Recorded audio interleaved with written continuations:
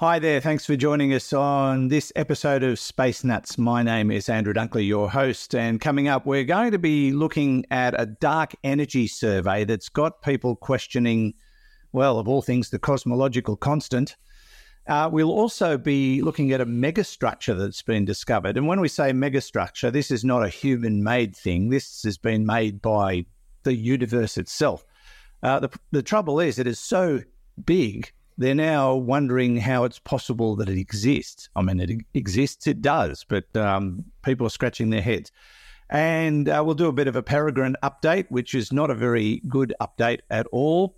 And plenty of questions. We've got a whole bunch to get through this morning. Today, tonight, this evening, this afternoon, whatever time it might be where you are. All coming up on this edition of Space Nuts.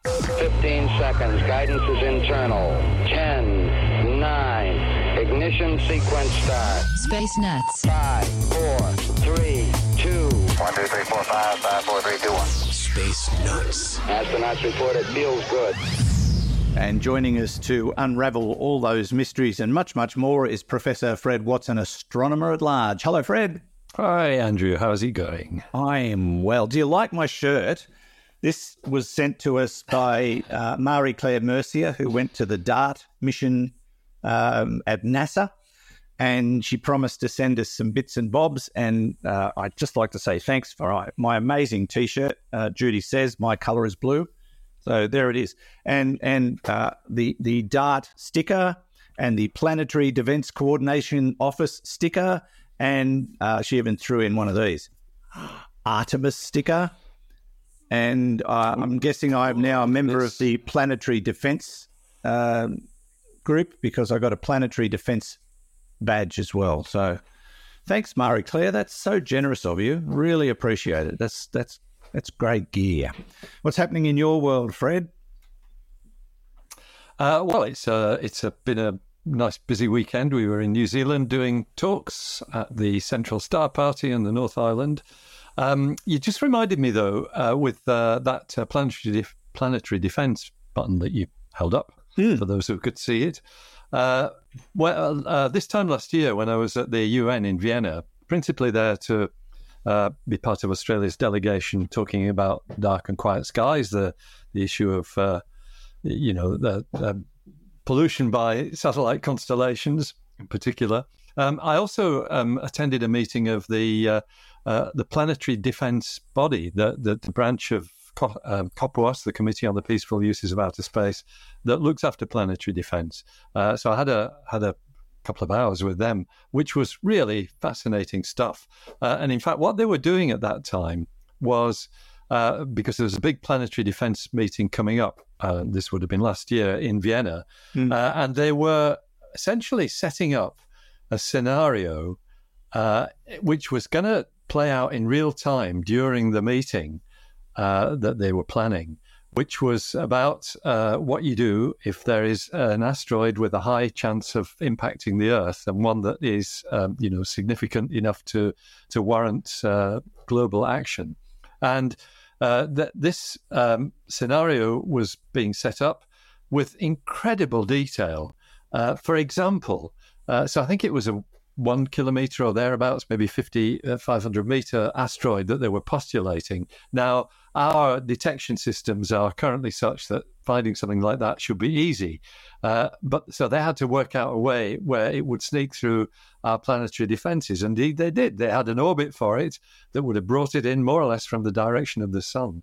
And so this was all laid out in great detail. I don't know how it went in the end because I wasn't part of that meeting, but imagine the urgency which would accompany something like that running along through a scientific meeting. It's quite amazing stuff. Yeah, that'd be a really great exercise to witness, I reckon. Be fascinating to look at how they worked out what to do about it, if anything. But that's what this is about, though, the double asteroid redirection test. Yes, it is. Which was done year before last now, wasn't it? They're trying to find ways of deflecting these things should we ever have one that threatens the planet.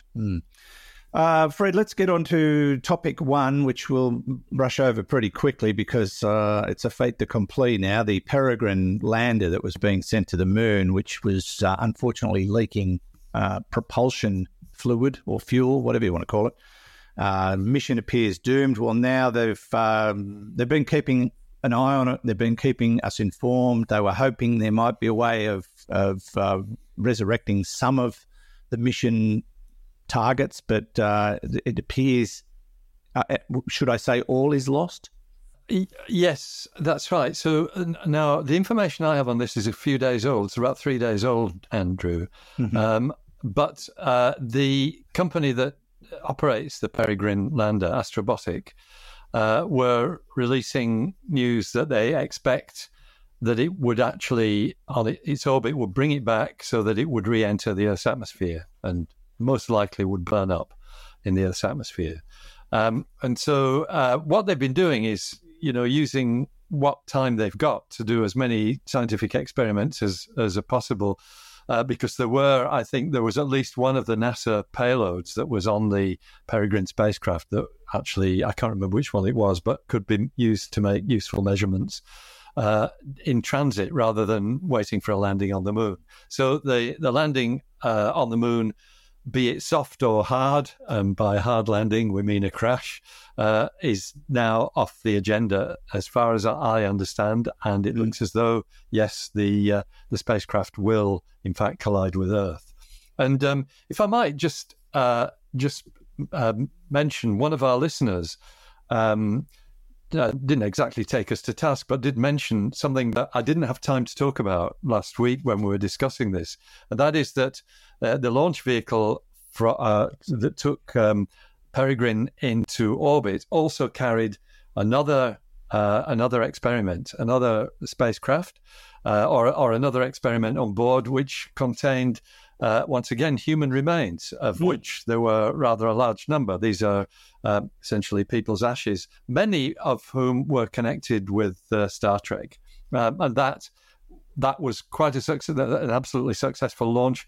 That capsule has gone into a heliocentric orbit, which means it will be for all time orbiting our planet, our sun, along in a similar orbit to the Earth.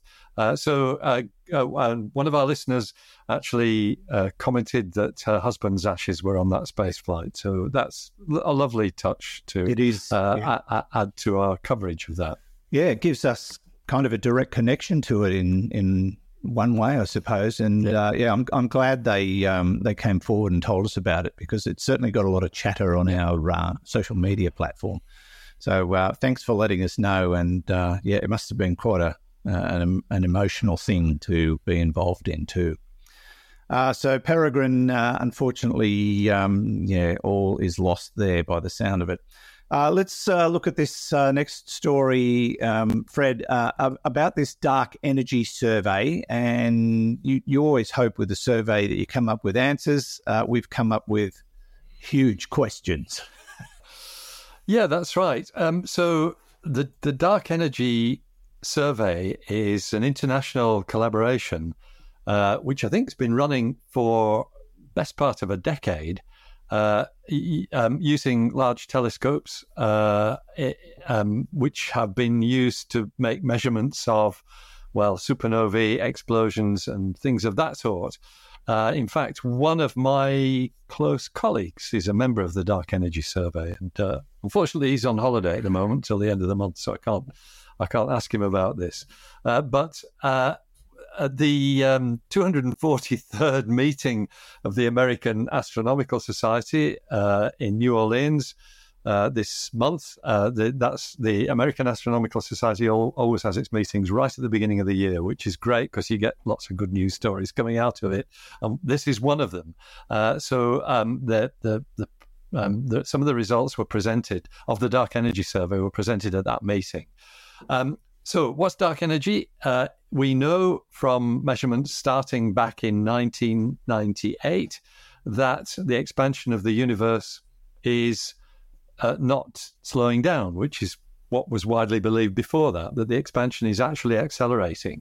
And that gave rise to a Nobel Prize. I think in 2011, 3 Nobel Prize winners shared the prize for their contribution to that discovery that that the universe is expanding ever more rapidly.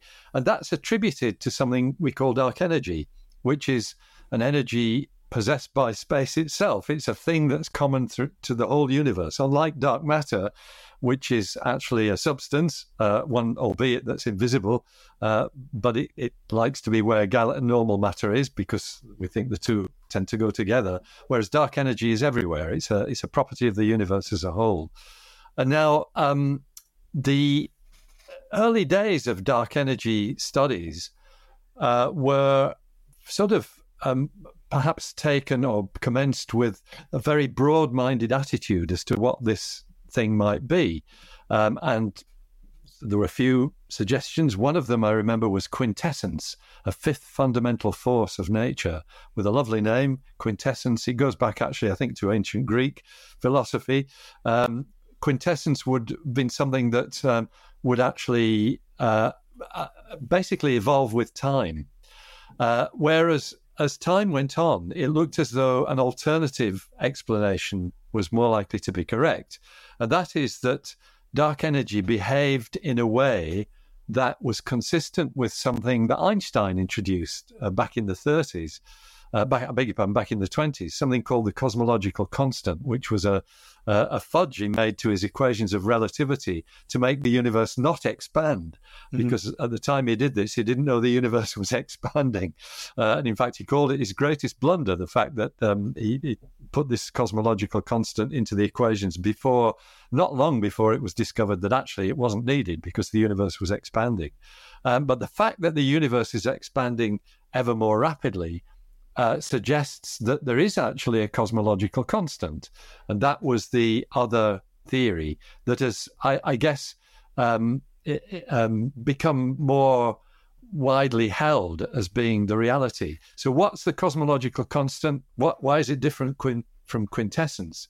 The bottom line is that it doesn't evolve over time. It is something that is a property of space itself that is constant. Hence the name. But that means that as space gets bigger, the amount of energy that the cosmological constant puts in increases. So space gets bigger and the energy increases as well in a sort of linear fashion because it's a constant. Now, to cut a long story short, the results of the Dark Energy Survey actually suggest that is not quite the case. There is basically a property which we call the equation of state. And there's a number you can attach to that. If dark energy is the cosmological constant, then the equation of state is exactly -1. But it's starting to look as though that is not the case. And the answer looks like it might be something like -0.8 rather than -1.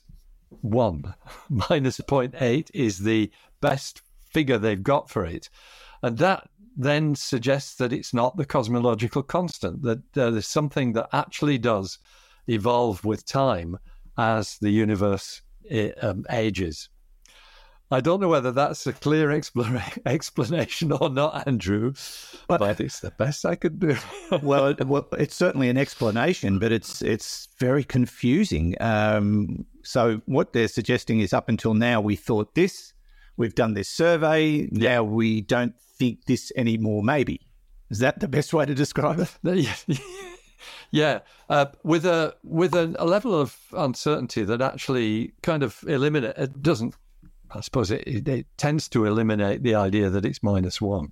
I think they've got plus or minus 0.18 on the error bars. And that means that there is still a chance of it being -1 at the level of 1 in 20. So it's a 5% chance. But the bottom line, and it comes from a comment by one of the scientists involved with this survey, the bottom line is as usual, scientists want more data.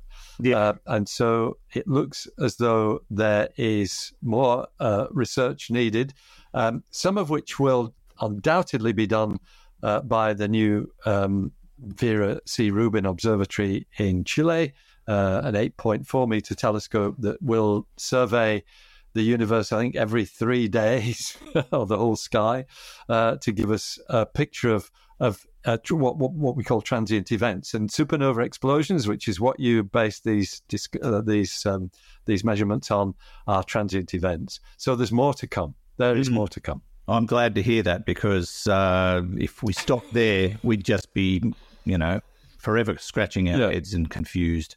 I've heard the term quintessence before. Okay. I watched the movie the Secret Life of Walter Mitty, not the original one, but the remake from a few years ago now.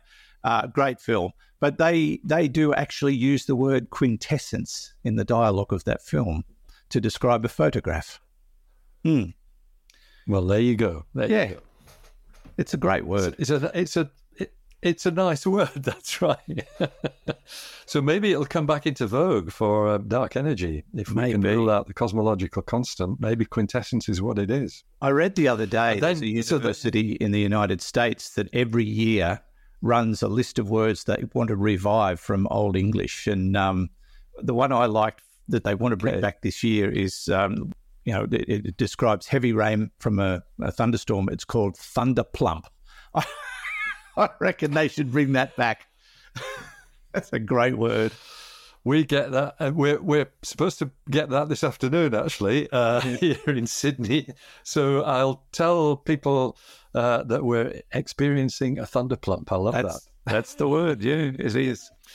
All right, we'll leave that there, but I'm sure in future episodes of Space Nuts, we will be again looking at dark energy and the cosmological constant. This is Space Nuts. Andrew Dunkley here with Professor Fred Watson. Okay, we checked all 4 systems and keying with a go. Space Nuts.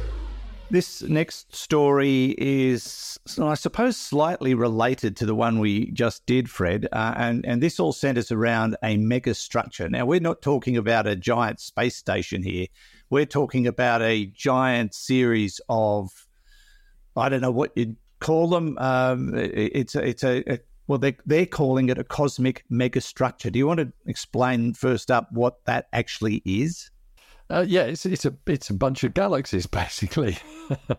So the structure of the universe, the 3-dimensional structure of the universe, which is something that has been, a hot topic in astrophysics and cosmology for several decades. And actually, in fact, our telescope, the Anglo-Australian telescope, was one of the pioneering facilities that allowed us to map that with the 2DF spectroscopy system, something that measures the redshifts of galaxies 400 at a time rather than one at a time, which is what it used to be.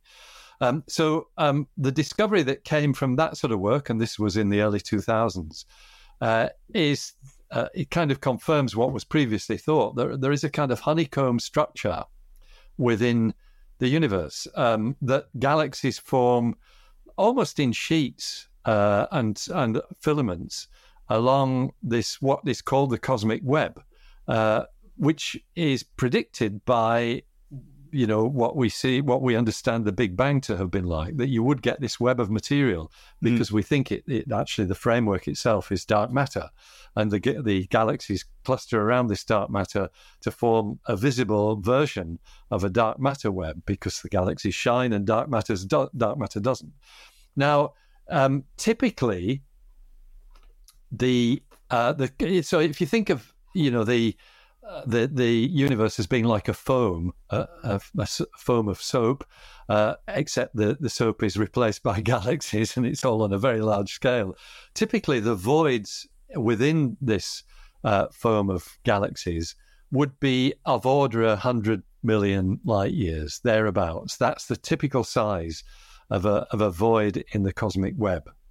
And so that seems to be an inbuilt principle of the universe, and it reflects something that we call the cosmological principle, which is that the universe is effectively the same in all directions. That the universe is homogeneous. It's not clearly because it's got this structure in it, but by and large, you look in any direction and you see the same kind of structure. That's the basic cosmological principle. And actually, to be more precise in what I've just said, it states that above a certain spatial scale, and that's typically 100 million light years, above a certain spatial scale, the universe is homogeneous and looks identical in every direction. And that's basically what we've thought to date. However, along comes, another paper at the 243rd meeting of the American Astronomical Society. I told you there a lot of interesting research comes out of those meetings, Andrew, that says there is something that is quite clearly a structure, and it's a megastructure, an arrangement of galaxies, but it's much, much bigger. In fact, it's a ring with a diameter of not 100 million light years, but 1.3 billion light years. So you're talking about something, more than 10 times the scale of what you think is the biggest thing in the universe. It's being, guess what it's being called, Andrew? And it's big. Not the big ring. Yes, it's the big ring. Here we go again. Astronomers naming things. Curiously, I should say it's actually in the constellation of Boötes, which is a northern hemisphere constellation. But, and again, this is something that's emerged from these large-scale studies of the structure of the universe. Right next to it, and about the same distance away, is an arc, a separate structure, which is an arc of galaxies. And that's been called the Giant Arc, of course, which, to the map I'm looking at, which is actually courtesy of The Guardian, it's their article on this, looks almost as though these two structures are concentric. The big ring, 1.3 billion light years in diameter, and sort of sharing a similar center, a giant arc of galaxies, which is even further away. So you're looking at structures that are much more coherent, if I can put it that way, than what we've expected to see. In fact, the giant arc is about 3.3 billion light years long. And so they're both bigger than we expect. And it suggests, as The Guardian says, that this raises the possibility that these two structures are part of a connected cosmological system. And it's bigger than anything that we have expected to see so far. And I should just explain, sorry, Andrew, just to explain where the data come from. It's from a similar survey to what our 2DF survey was on the Anglo-Australian telescope, but it's bigger. It's called the Sloan Digital Sky Survey. And it's a catalogue, actually, in this case, of distant quasars. Quasars are just delinquent galaxies, but they're brighter than normal galaxies, so that you see them from billions of light years away. As I was going to suggest, they think this ring that we've just been talking about is actually more like a corkscrew, except we're just looking at it end on, so it looks like a ring from Earth, but it's more of a corkscrew of galaxies, isn't it? Yeah, that's right. Exactly that. That you've got because we're looking end on. It's like looking at a spring, a spiral spring end on. It looks like a circle, but if you look at it sideways, it's got a helical structure, and so it's not really. It's not like a spring. It's probably like a very shallow spring, but a spring that's aligned face on with the Earth, with our own planet or with our own galaxy. Let me, if I may, quote from the Guardian article on this, which was actually written by Hannah Devlin, who's one of their science correspondents, because this really puts the conundrum very, very nicely. Cosmologists are unsure what mechanism could have given rise to the structure. One possibility is a type of acoustic wave in the early universe known as baryonic acoustic oscillations that could give rise to spherical shells in the arrangement of galaxies today. Another explanation is the evidence of the existence of cosmic strings, hypothetical defects in the fabric of the universe that could cause matter to clump along large-scale fault lines. Now, that's a really interesting suggestion, because cosmic strings have been discussed, in the theoretical world of astrophysics many times before, but there's never been any evidence that they exist. They are essentially, as it says, they're zero-dimensional. They've only got one dimension. Sorry, put it that way, and that's the length, which is why it's a string rather than a ball or something. So it's got one dimension, and it is a defect in space-time. And just going back to the other possibility that was mentioned in that little passage, a type of acoustic wave in the early universe, we do see evidence of those, because the spottiness of the cosmic microwave background radiation, that's the slightly hotter and colder regions, even though it's only 0.0001 of a degree, the difference, that is assumed to be caused by these acoustic waves. In other words, the bang of the Big Bang, acoustic waves in the fireball that we can still look back and see over the distance of about 13.8 billion years look back time, if I can put it that way. Bottom line is, though, theories aside, and you can only have theory, but we really don't know why these things exist, do we? Don't know what the mechanism was or how it happened or anything like that. Yes, that's right. It underlines something that's the importance of something that's always been very close to my heart in the world of astronomy, because that's what I used to do when I was a practicing astronomer rather than a bureaucrat.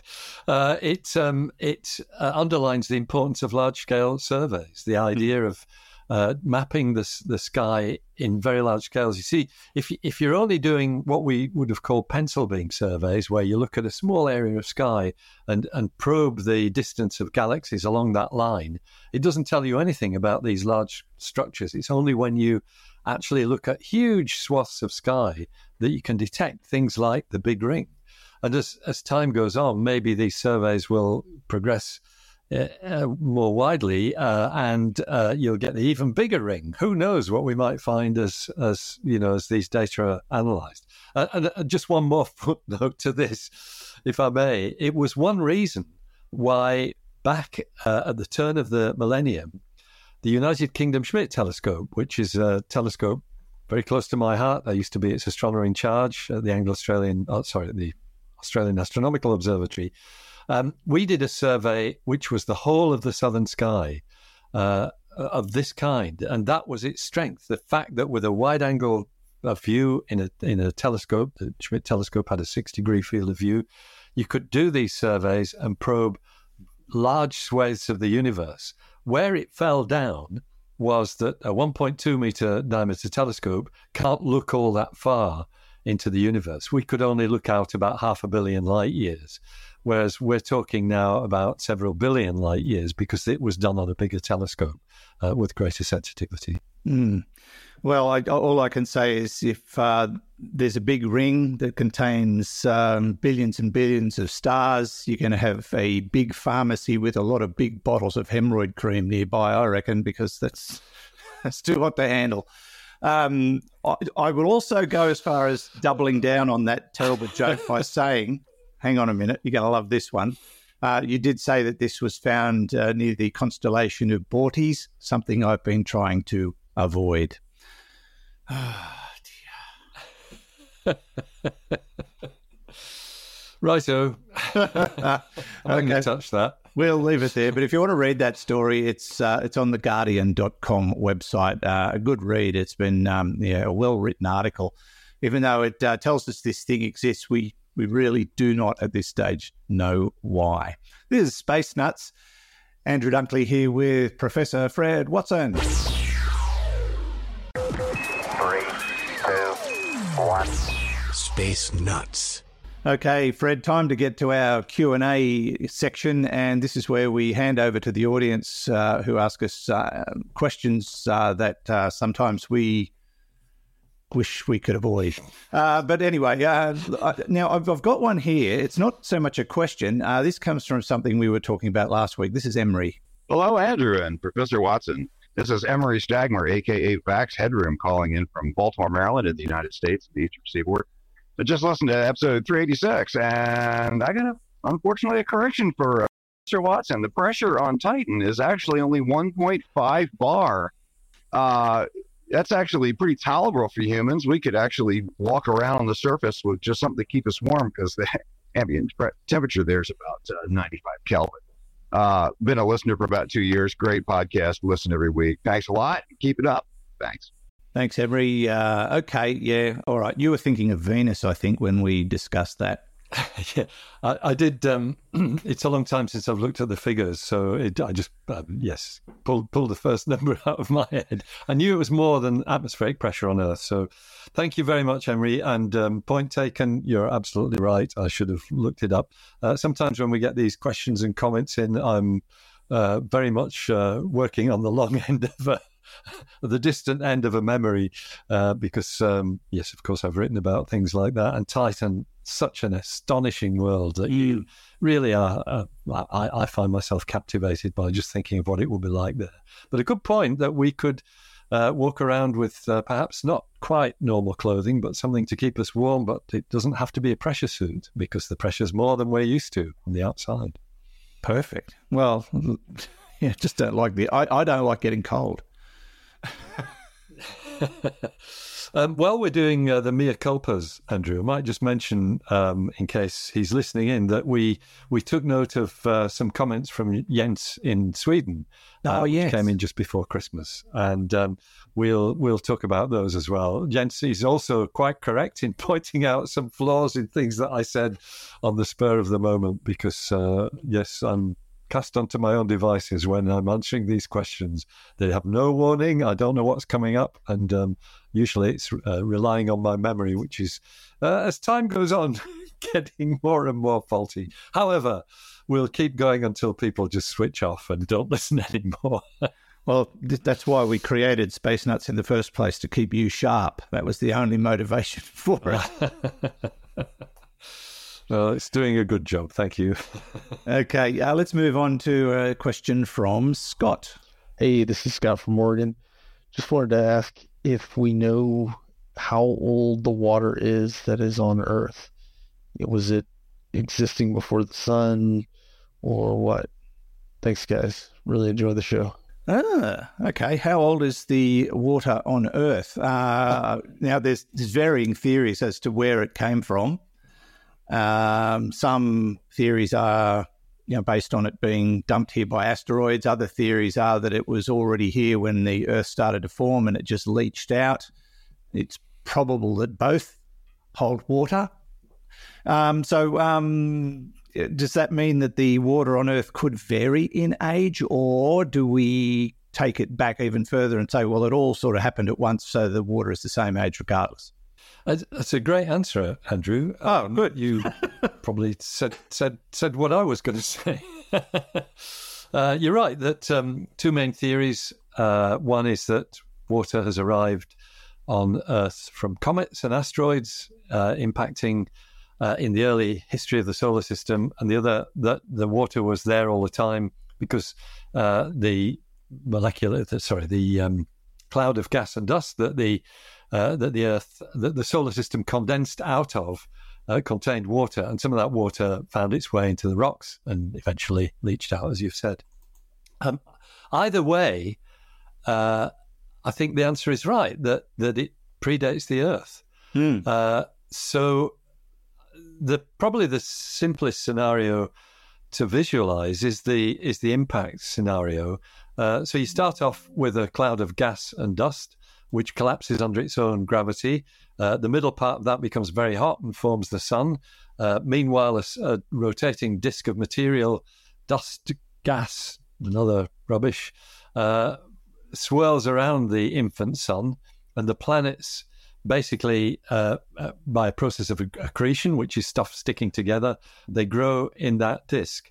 But that model tends to leave behind a sort of shell of the original gas and dust in the cloud from which the sun formed, at a much greater distance than any of the planets, way in the depths of of space, beyond the most remote planets and trans-Neptunian objects and all the rest of it. So we've got this shell of ice because it's cold enough there that it becomes ice. It's not vapor anymore. It's actually lumps of ice. And those lumps of ice we call comets. They've got dust embedded in them. And the thinking is that in the early history of the solar system, when there was debris everywhere, that some of those things impacted the baby Earth and brought the water. So what you're learning from that is that the H2O molecules were probably in existence long before the solar system came into being, that they were present in the cloud of gas and dust which was within our own galaxy, and that is the origin of the water.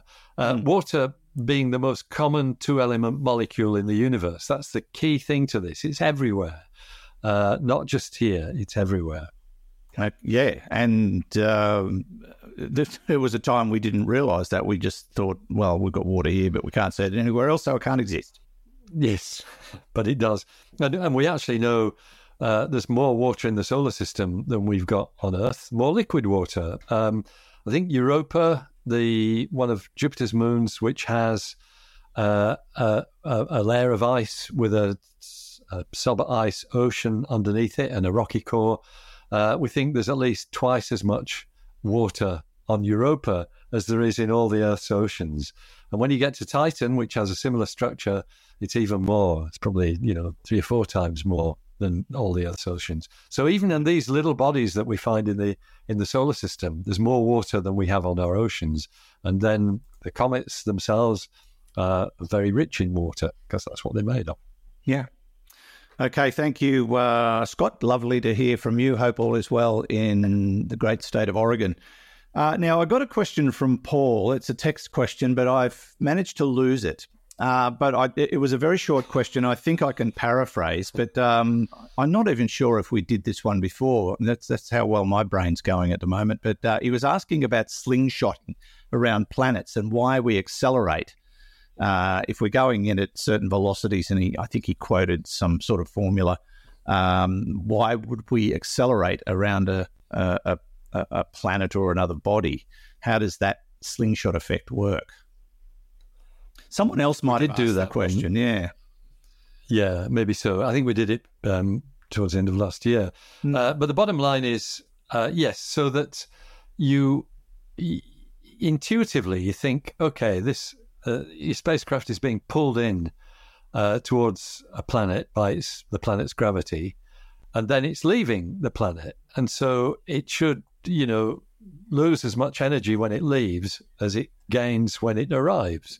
And from the viewpoint of the planet itself, that is absolutely correct. As far as the planet's concerned, the spacecraft accelerates towards it and then accelerates away or decelerates away, and the two balance out, so there's no change. But the trick is that the planet is moving in its own orbit around the sun. Right. And so when you look at it in a coordinate system that's centered on the sun, what happens is that some of the momentum of the planet is actually transferred to the spacecraft, and the spacecraft gets a boost, a slingshot boost, which is really well worth having, as we know from the many space flights that have used it. So it's all about the motion of the planet, not just its gravitational attraction. Does that mean that if you were to get a slingshot off a fast rotating planet, you'd get a really good slingshot, or doesn't it work that way? Fast revolving around the sun, yes, you would. Yeah. Okay. So it's the revolution around its parent star that makes the difference. Yeah, not the rotation of the planet itself. Yeah, there is actually an effect with the rotation, but it's a much more subtle one. I think we've talked about this before. I think one of the interesting discoveries is that if you come in from approach the planet obliquely, in other words, say below its equator, then that affects the amount of slingshot that you get. So it's the rotation of the planet that's now coming into play. Maybe that's for very close slingshots. And of course, the rotation of the planet is you get a good effect of when you're launching a spacecraft from the surface of the planet. Yes, that's right. Yeah, from the equatorial areas, because you get a better assist. Is that right? Yes, exactly. Because you're pushing you can use the rotation of the planet, in this case, the Earth. It's about 1,600 kilometers per hour that you get free if you launch on the equator. At our latitudes, it's more like 1,400 kilometers an hour, but it's enough to make a difference, and it's enough to make space launches from these equatorial regions very important. Okay, there you go, Paul. Sorry, I lost your question, but I know we got one like it last year, and it's good to go over it again. It's really interesting science. Next up, we go to Brisbane. G'day, Water One Dunks. Ash in Brisbane here. Guys, I just wanted to touch on a theoretical question. Floating cities in the atmosphere of Venus, but not ones that have humans on board. Maybe having some algae up there to transform some of the carbon dioxide due to photosynthesis, and maybe some OH generators that we've been working on here on Earth. Would that clean up some of the atmosphere? And if so, could you potentially, over a long period of time, cool the atmosphere? Interested to hear your thoughts. Thanks, guys. Wow. We're going down the Martin track of terraforming again by the sound of it. It sounds like it would be natural terraforming, but yeah, it could be too big a project, couldn't it? Or if you did it over a long period of time, maybe eventually you could make some kind of difference. But Venus it's like trying to cool down an oven with a drop of water. Yeah, that's right. So yes, if you've got 1 million years, that might be good. It might work. But so Ash raises a really interesting point, though, because the upper atmosphere of Venus is a bit of a hot topic in terms of our understanding of the potential for living organisms.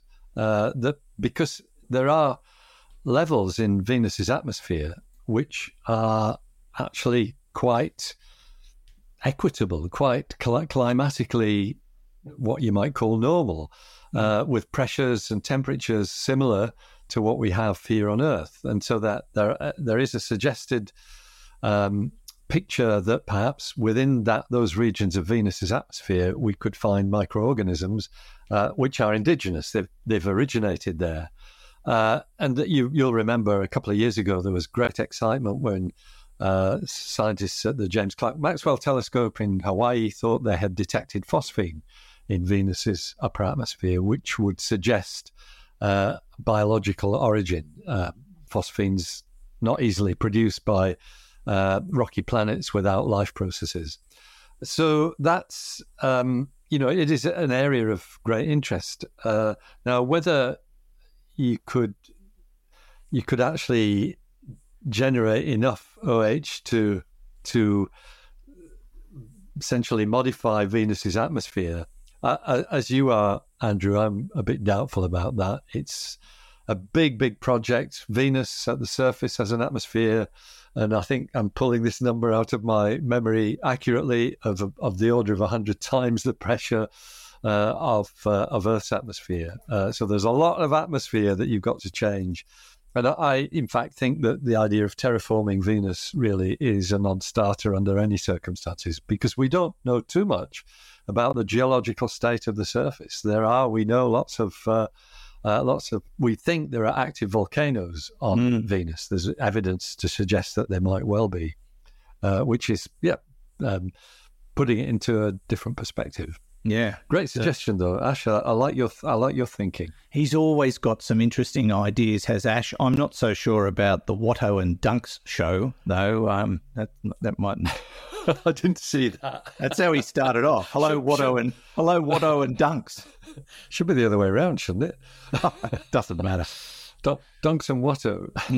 Oh, no, I think it's got more of a ring to it the other way. And you're the star. I'm just the idiot. All right. Okay. Pushes the buttons, and I'm not doing it very well today.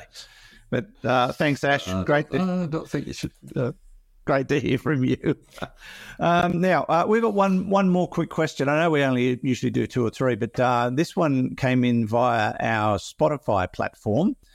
And it's a one-liner. Hello, if stars are made of the same stuff as humans, are we stars? I am 6. That's from Nomi.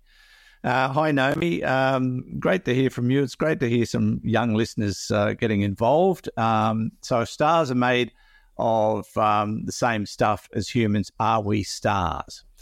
Now, Nomi, that reminds me of a documentary the BBC did some years ago called The Stars. And there was one episode dedicated to the sun. And the big revelation was when humans discovered that the sun was actually a star like all the other ones twinkling in the heavens. And the show concluded with the claim that we were all made of stardust. So my answer to you is yes. What do you say, Fred? Yes, being made of the same stuff as something doesn't make it the same. No, we're not stars. Any comment? Although we do label That's right. people that. Well, actually, yeah, Nomi's a star, definitely. There's no question about that. Great question, but yes. So, but it's the correct thinking because of the material that makes up you and me and everybody else in the world. I mean, the most important things are carbon, hydrogen, oxygen, nitrogen, a few other things, small traces of other elements. But that's what we're made of. And all of those except hydrogen come from the inside of stars because these chemical elements are all produced in the cores of stars. So they were generated in the cores of stars. The stars fell apart one way or another at the end of their lives, and that put the raw material for humans into space where other stars formed and basically formed planets, and suddenly here we are. The hydrogen, most of it came from the Big Bang itself. So your hydrogen is even older than your oxygen, nitrogen, and carbon. Hydrogen is the oldest of the elements because it was formed, its nuclei were formed in the aftermath of the Big Bang. So since most of what humans are made of is water, I can't remember, is it 75%? Yeah, something like that. That means, and so in a water molecule, 2 out of the 3 atoms in a water molecule are hydrogen. So 2/3 of your 75%, which is 50% of the atoms in your body, come from the Big Bang. Which is why you feel old these days. Yeah. Yeah. The 13.8 billion year old hydrogen. Wow. Well, that explains the aches and pains. Thank you, Nomi. Great to get your question. And please, if you've got any more questions, send them in to us. We'd love to hear from more of our young audience, of which there are, well, we now know 2. Always good to get feedback from everybody. If you do want to send us feedback or some questions or send us a what if or anything along those lines, you can do that through our website, spacenutspodcast.com or spacenuts.io. Click on the links to send us your text or audio questions. Fred, that brings us to the end of another show. Thank you, sir. Well, it's a pleasure. It's been a very stimulating show. I only made 6 mistakes in this one, but that's all right. Yeah, we'll get feedback on that, I'm sure we'll be. Yeah. As I always say, we only strive to be adequate. Great. And it's great that we've got listeners who are happy to pick up on the howlers because I'm always willing to be corrected. As I am, which I'm very much used to. Thanks, Fred, as always. Catch you on the next episode. Sounds great. Take care. Fred Watson, astronomer at large, and Hugh in the studio. I wish all the very best in editing this particular episode, given all the technical dramas we had. And from me, Andrew Dunkley, thanks for your company. Catch you on the very next episode of Space Nuts. Bye-bye. Space Nuts. You've been listening to the Space Nuts podcast. Mission complete, Houston. Available at Apple Podcasts, Spotify, iHeartRadio, or your favourite podcast player. You can also stream on demand at Bytes.com. This has been another quality podcast production from Bytes.com. And if you've been listening to the live version, thanks for your patience.